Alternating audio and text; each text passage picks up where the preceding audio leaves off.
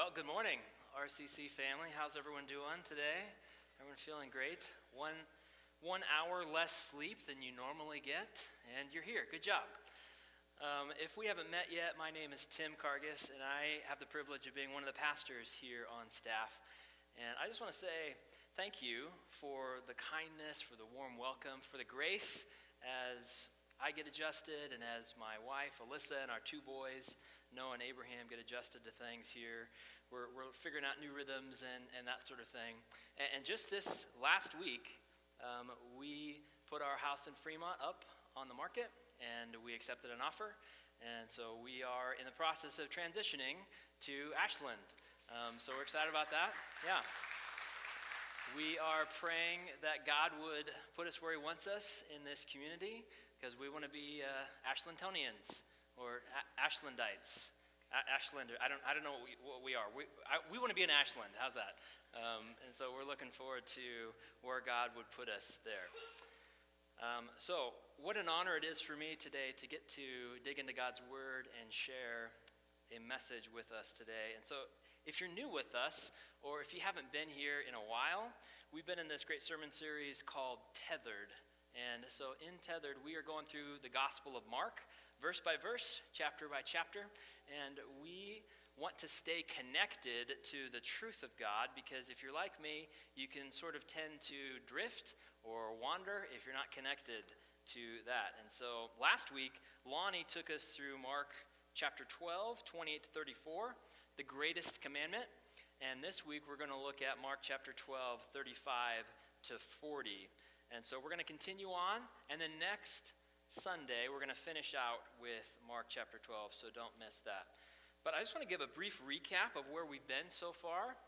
And if you remember, in chapter 11, Jesus is arriving in Jerusalem. So this is Palm Sunday, the branches are waving, and people are saying, Hosanna, blessed is he who comes in the name of the Lord. And Hosanna, blessed is the coming kingdom of our father David. And so I want us to put a pin in that reference to David right there.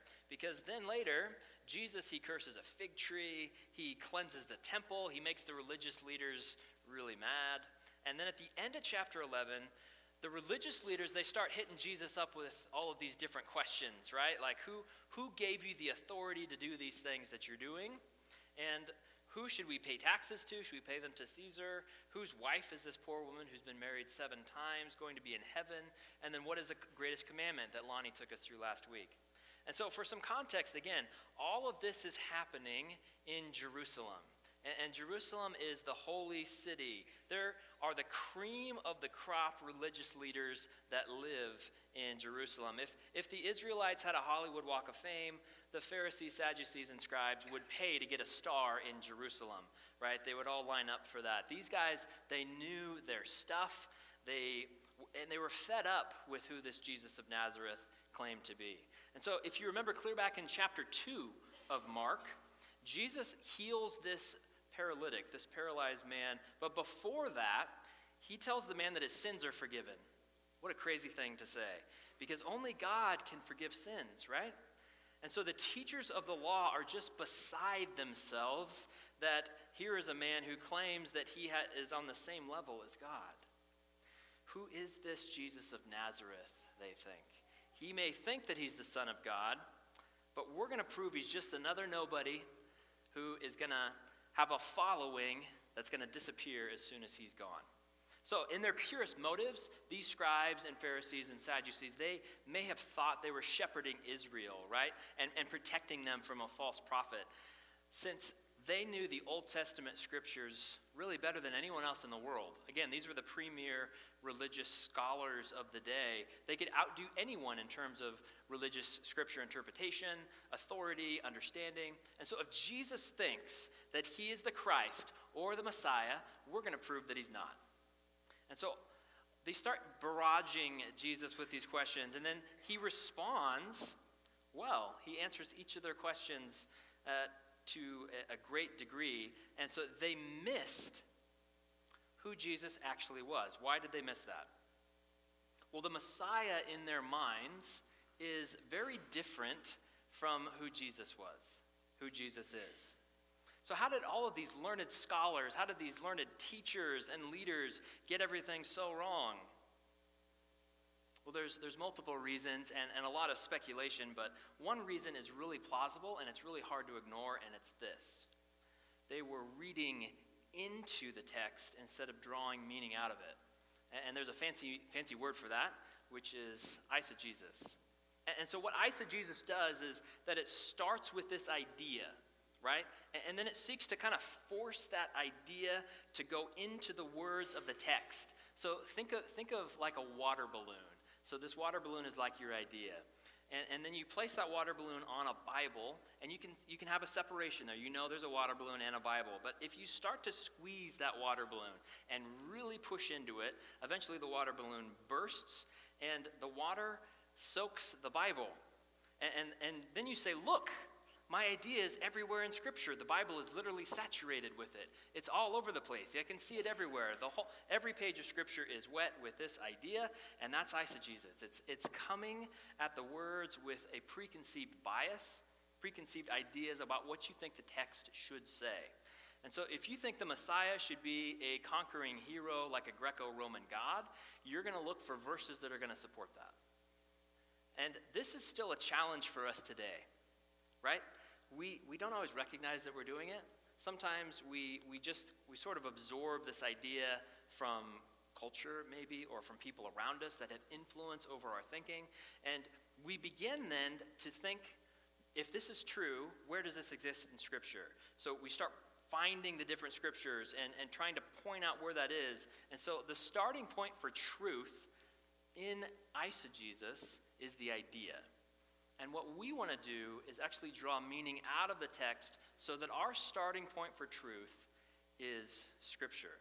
Because you can see where this can go wrong. Depending on who we allow to influence our thoughts, depending on all the ideas that we decide, all the water balloons we decide to barrage the text with, we can end up with wild theologies about whatever we think could be true. And then we look at the Scripture and we try to point out where that is found. And so what we do does something to us. John Mark Comer has this great quote that I love. The things that we do something to us.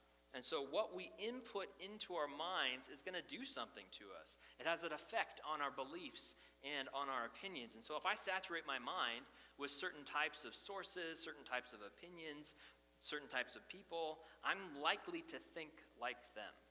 So who was influencing the religious leaders of the day? It was the Romans. The Sanhedrin, the Pharisees, the Sadducees, they all kind of cozied up to power in the early first century, and they all had a hand in political affairs.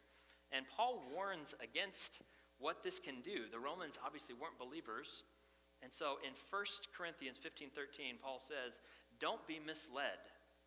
Bad company corrupts good character. And so there was this man, you've probably heard of him, at the time of the birth of Jesus. His name was Caesar Augustus, and he was the emperor of Rome at the time. And this man, he thought he was a god. In fact, he was called a savior. There are certain scripts that show him as being the Prince of Peace. And the peace that he brought was ending wars in the Roman Empire. But how did he end them? He ended them with military might and power and conquest. He was a commander, and some think that he was one of the greatest leaders in human history. And Rome thrived during this time. It expanded into the known world, and then afterwards, all of these emperors sort of adopted the same mentality that they are gods. So the Jewish leadership, they watched Rome rise to power above them and take over the known world. But the Jews, they knew something. They knew that God eventually wanted to establish his own kingdom. They thought he wanted to establish a Jewish kingdom through King David. It says that in 2 Samuel chapter 7. And so they're just waiting for this God to bring the Messiah king who's going to lay waste to the enemies of the Jews. He's going to conquer everything around him and establish their own version of this Roman Empire. A great Jewish kingdom. So they're thinking, just wait, Rome, just wait until the Messiah comes. You think your Caesar Augustus is something, just wait until God shows up with this Messiah. The Messiah is going to show up like maybe the Hulk or something. He's going to destroy all of the enemies around him, and David is going to be praised as the ancestor to this Messiah. Just wait until the descendant of David comes. They're expecting this conquering hero like Augustus, but related to David. And so sometimes our influences, they infect the way that we understand God, the way that we understand Scripture. And so if you read in the Old Testament, there certainly are verses about conquering enemies, but those aren't the only ones. And so the religious leaders of the day, they'd absorbed this idea about the Messiah, and then they were squishing that water balloon into the scriptures that they were reading, and they were creating this comic book hero. And so it's so important when we recognize the way that we can also do this on our own. And so I love here at RCC, we focus on drawing the meaning out of the text, which is exegesis. And Anthony has taken us through the entire Gospel of Mark in this series, verse by verse, chapter by chapter. We didn't skip anything. And we didn't come at it with our own ideas. We're seeking to allow the text to speak for itself. And so the religious leaders demonstrate this danger of eisegesis. Because in their minds, this Jesus of Nazareth, he didn't look anything like David. He hadn't conquered anything yet, except for the poor tables that he kicked over. Those things were trashed. But other than that, David hadn't really done much conquering. He didn't look anything like the Messiah that they thought was going to come from the line of David. He didn't look like a ripped version of a Roman god or anything at all like that. They thought, maybe we can trick this person. Maybe we can trick Jesus. He's surely not very well educated. He didn't come through any of our schools. And so he probably doesn't know that much about Scripture. Let's test him. But what Jesus does is he passes every test. In fact, he passes every test so well that he is seen by the people of his day as the interpreter of Scripture, way above all of these amazing scholars, so-called, of the day. And so Jesus wraps up his Q&A time with these religious leaders, and then he asks a question of his own, and that's our passage for today. All right, are you with me? Okay, so let's look at Mark chapter 12, starting in verse 35. So you can turn on your Bibles to Mark chapter 12, 35 to 40. And it starts here. And as Jesus taught in the temple, he said, "How can the scribes say that the Christ is the son of David? David himself and the Holy Spirit declared, 'The Lord said to my Lord, sit at my right hand until I put your enemies under your feet.' David himself calls him Lord, so how is he his son?"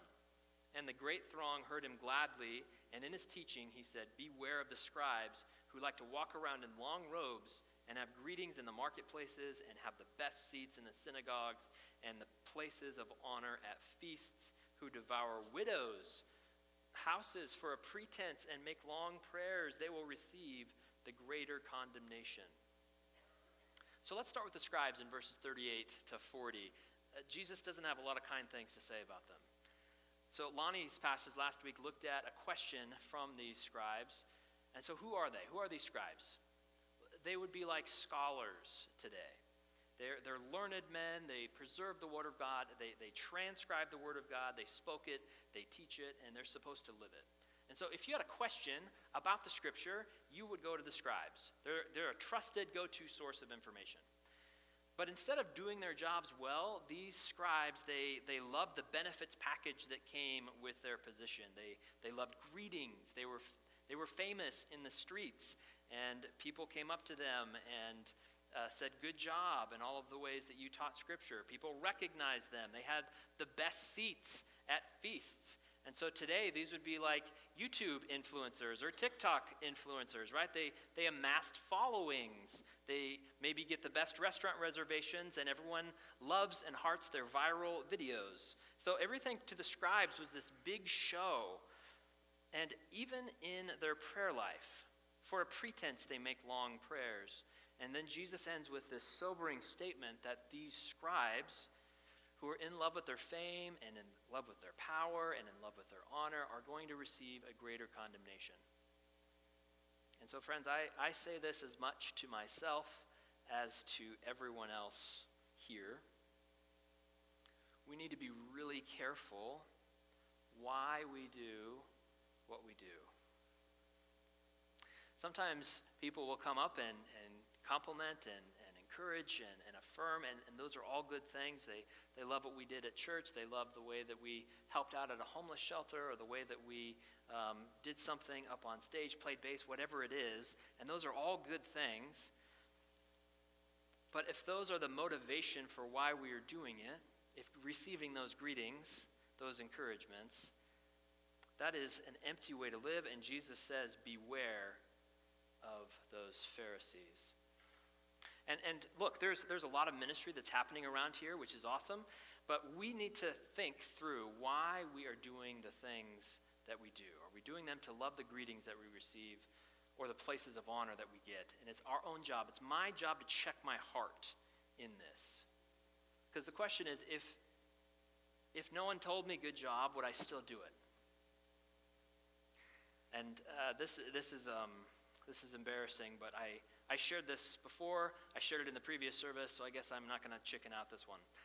A while back, I was in charge of a 2-day seminar, sort of a retreat type of a thing, and there's a Friday night and all-day Saturday event. A lot of work putting on this big gathering, worship and speakers and food, activities, and lodging and all the things. I worked as a team, so it wasn't just me doing everything, but ultimately it was my responsibility if it failed. And now the event went really well, in my humble opinion, or not so humble opinion. People filled out surveys and they gave feedback, but do you know what was missing? Not a single person gave me a high five and told me, good job. How rude, right? So as I was praying about it, as I was whining to God about it, I realized that I had slipped into some bad thinking. And this question formed in my mind out of the experience: is it still good even if no one says it is? Is it still good even if no one says so? Why am I doing what I am doing? Is it for the praise of others? If so, I'm in trouble. Beware of the scribes. Don't be like them. If we are serving and doing ministry in some way, which I hope all of us are, and if you're not, I'd encourage you to get involved somewhere here at RCC, but why are we doing what we're doing? Earlier, we talked about how our influences can affect our view of God and infect the ways that we think. And do you know what influential ideology that I bought into in my early teens that then still impacted me years later? It was this: if you love what you do, you'll never work a day in your life. I had a psychology teacher that told me that one time, and he was an influencer in my life. And I contemplated going into psychology. I started down that path for a while because this man made such an impact to me. I loved him as a teacher, and the saying, if you love what you do, you'll never work a day in your life, resonated with me. As if working a day in your life is bad, right? Did you know that Adam and Eve were working before they sinned, before the fall? Work isn't bad. And loving your job is great, but it only carries you so far. It can't be your entire motivation for doing it. Because every type of work at some point gets hard. And it's not as easy to love work when it is hard. So how did that mindset impact me? Well, I was attempting to follow this mantra, right? Love what you do, except that I was attempting to love the gifts of my job, the benefits package, the rewards, like the scribes. I was loving the extras instead of loving the giver of the work. And so to my embarrassment, the event wasn't good in my eyes unless someone told me I did a good job. And so I'm ashamed to say that out loud because as a pastor, I'm supposed to know better, but that's true. And the scribes, they loved the greetings they received in the marketplace, but they were given a greater condemnation because they should have known better. And so Jesus says, beware of these scribes. That's a warning for us today as well. So Jesus begins this passage by saying, how can the scribes say that the Christ is the son of David? Now this is fascinating to me because Jesus has just finished this Q&A with all of these religious people. And he could have been silent after that. He could have lashed out. Instead, he asks a question, and not just any question. Why does he ask this particular question? He chooses this question that on the surface, it doesn't seem like maybe it's that significant. but he starts with the scribes. And he says, folks, these are your scholars. These are your keepers of the word. And why do they say that Christ, the Messiah, the son of David, why do they say that he is the son of David? And Jesus in this moment knows what he's doing because he knows that the scribes don't think that he is the Messiah. But he also doesn't refute their knowledge. He doesn't say that the Son of Man, the Son of David, isn't the Messiah. But he does pose a very simple question, and it is filled with layers of depth here. And if he had given the scribes a chance to answer, the scribes might have answered and responded with something from Scripture, probably. I would guess maybe something like Jeremiah 23. He doesn't give them a chance, but they might have said something like this. This is Jeremiah 23, 5-6. Behold, the days are coming, declares the Lord, when I will raise up for David a righteous branch. He shall reign as king and deal wisely, and shall execute judgment and righteousness in the land. In his days Judah will be saved, Israel will dwell securely, and this is the name by which he will be called. The Lord is our righteousness. Some versions say righteous Savior. So this prophecy is pretty clear that from David's line is going to come a Messiah, a righteous Savior, a future king. So the scribes might have come back with that. But then Jesus doesn't let them, and he hits them with a reality that they were not prepared for in verses 36 and 37. And this is what he says. David himself in the Holy Spirit declared, the Lord said to my Lord, sit at my right hand until I put your enemies under your feet. David himself calls him Lord, so how is he his son? So now if you're a scribe, you're sort of backtracking. You're running to the back of the temple. You're trying to check all the scrolls. You want to fact check Jesus, make sure that he's not just saying whatever he wants to say. And so I love the fact that Jesus starts off by saying that David was in the Holy Spirit when he wrote this. Jesus is telling him right off the bat, hey, I know you love David and you think highly of him. And so your king, David, was filled with the Holy Spirit when he wrote this. So we know that it's true. We know it's from the Spirit of God. And it goes through the best king in all of Israel, King David. You can trust these words. And what does it mean that David is in the Spirit? Well, the Spirit gives David access to this conversation, which is amazing, that he never would have had otherwise. How could he have known what the words of God were saying unless the Holy Spirit was telling him? So it's possible that since the Holy Spirit was in David as he was writing this, that David wasn't even fully aware of what he was writing. And so what is David writing? Where is he quoting this from? And this is a direct quote from Psalm 110. So let's jump there real quick. Psalm 110, the Lord says to my Lord, sit at my right hand until I make your enemies your footstool. The Lord sends forth from Zion your mighty scepter, rule in the midst of your enemies. Your people will offer themselves freely on the day of your power in holy garments. From the womb of the morning, the dew of your youth will be yours. The Lord has sworn and will not change his mind. You are a priest forever after the order of Melchizedek. Okay, this is really cool. So David is the writer of Psalm 10. This is King David, obviously, Goliath killer, harp player, shepherd boy David. The Holy Spirit is guiding David as he writes this. He's allowing David to hear this conversation between God the Father, who is called Lord. In your version, it might have it in all caps, L-O-R-D in all caps, or Yahweh in the original language. And so Yahweh says to my, so who is my in this case? Well, it's David. David is the one that's writing. Yahweh says to David's Lord. So David recognizes in this dialogue that Yahweh is saying something to someone who David also refers to as Lord. It's interesting. But in the English, it gets a little bit clunky, and it says, the Lord, all caps, says to my Lord, not all caps. But in the original language, Yahweh is the Lord of Lords, God the Father, who speaks to one called Adonai, which is the second Lord. And that's translated into English just as Lord. And so Yahweh says to Adonai, and Adonai is another name for God. And it's the one that Jews would use in prayer because Yahweh was too holy to say out loud. And so David is acknowledging that God the Father, the God who created the universe, this Yahweh, is speaking to this Lord Adonai. And he's telling him, sit at my right hand until I make your enemies a footstool at your feet. So Adonai is greater than David. David calls him Lord, but Adonai is also ruling. It's a ruling name. It's a king-like name. And so in verse 2 of Psalm 110, it says, the Lord will extend your mighty scepter from Zion, saying, rule in the midst of your enemies. Scepters are obviously for kings. So this is starting to sound a bit like the prophesied Messiah, the Christ who was to come. But then in verse 4, it gets really interesting.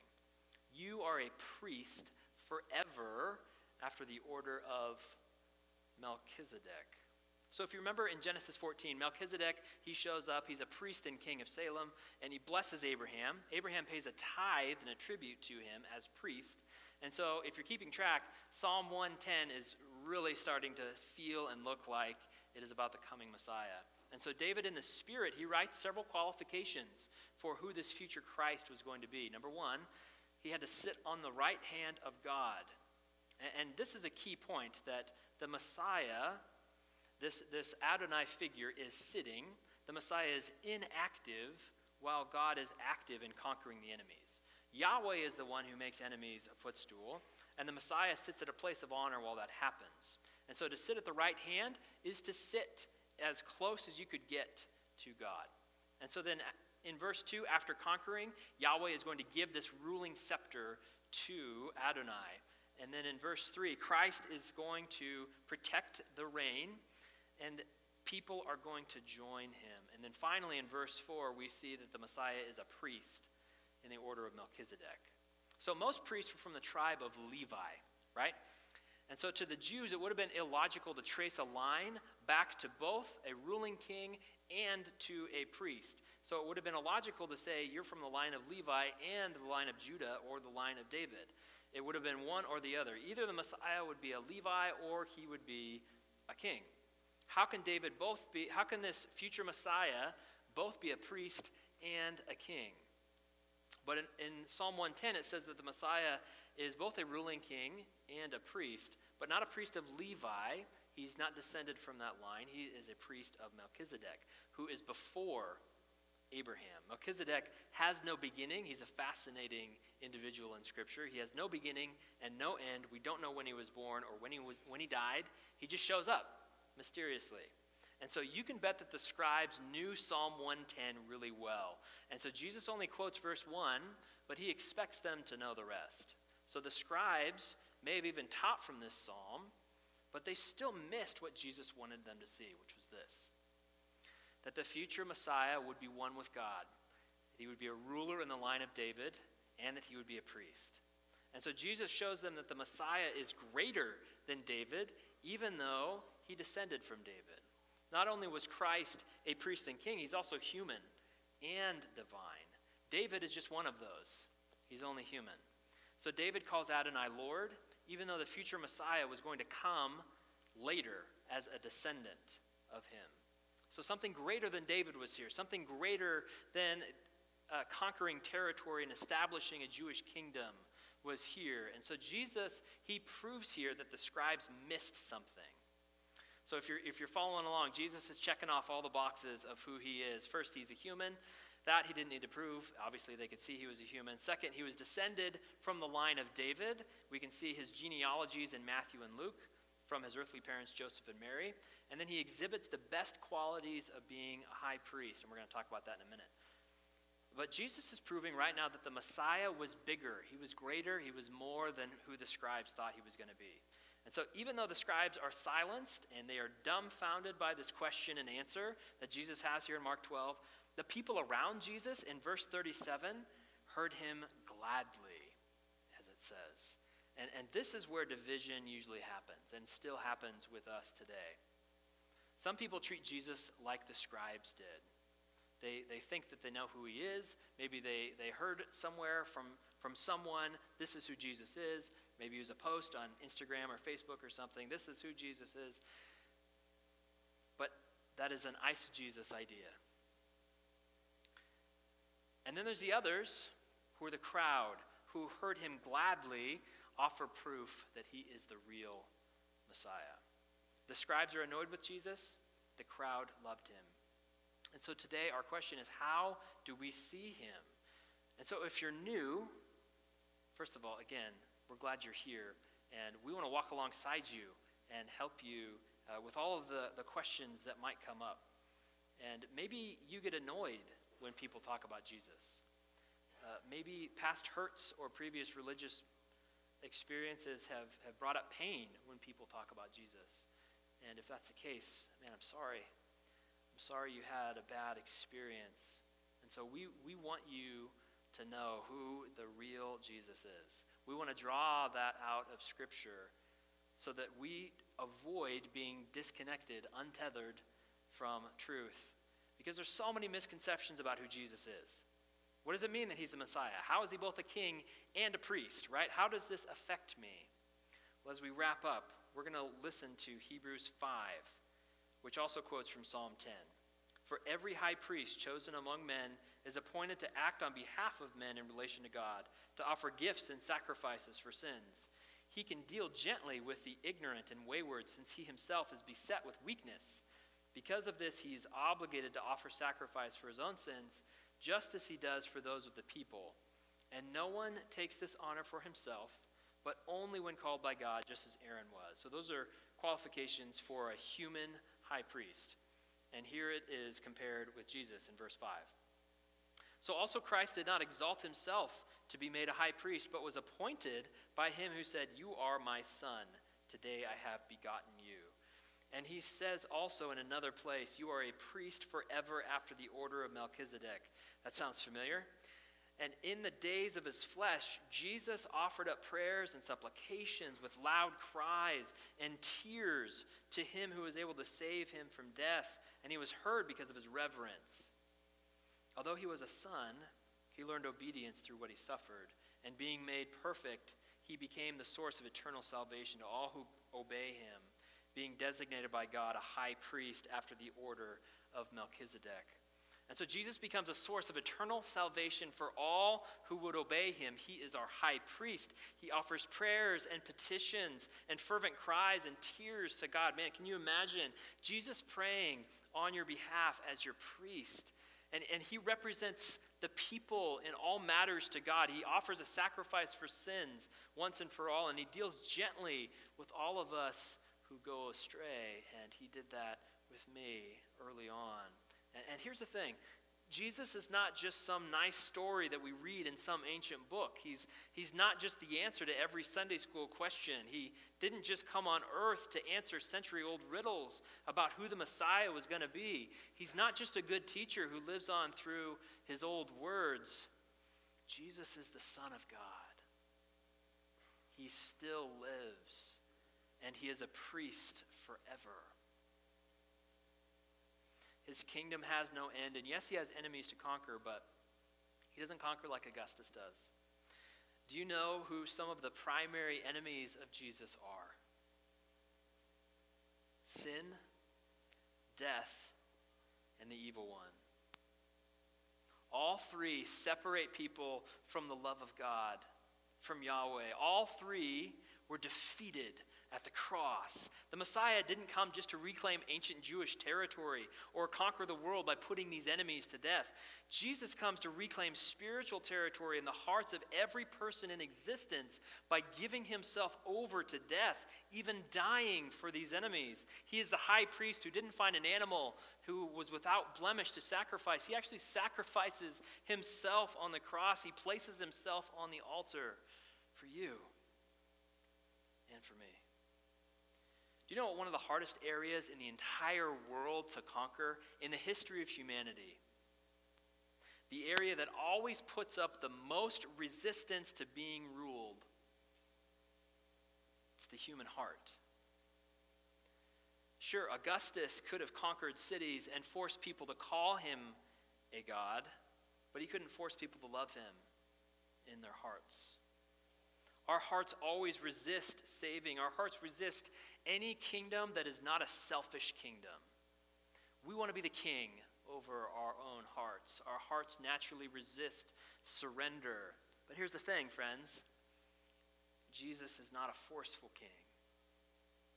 And his kingdom is beautiful. It's full of love and joy. But there's a cost to get in. And I know that sounds strange because we often say that the gospel is free, and it is. But in Luke 14, Jesus tells us to count the cost of following him. It's going to cost you something. And what it's going to cost you is that you have to remove the flag that is planted on your heart that says, I rule this place. I rule this place. And you have to replace that flag with one that says, Jesus rules this place. Pulling up that selfish flag in your heart is painful. It's tough. Your natural flesh is going to go kicking and screaming. But man, when you do it, it's so rewarding. It's so freeing. It is so full of joy because Jesus is a much better king than you could ever be for yourself. And so today you can finally surrender. If you've never given Jesus that position of Lord in your heart, come and talk to me. Come and talk to one of the elders after the service. We would love to talk to you about that. Jesus, he's the Son of David. He is the Son of Man. He is greater than David. He is the Messiah. He is the Christ. He is the high priest. He is making a way where there was no way, to experience the glory of heaven with him forever. Let's pray. Jesus, thank you for making this way so that we could come. We couldn't before. Sin got in the way. And our own heart's desires to be our own kings over our own kingdom prevented us from entering into yours. So Jesus, thank you for being the king over all kingdoms, the King of Kings and the Lord of Lords. Thank you for showing us how we can draw near to you, how we can live a life that is full of joy, that is full of hope, that is full of peace. Lord, we thank you that we can only do that through you, and so we give you praise today for that. And please be the king over this church, over our hearts, over our minds. Help us to expand your kingdom, not our own, here in this place. It is in your powerful name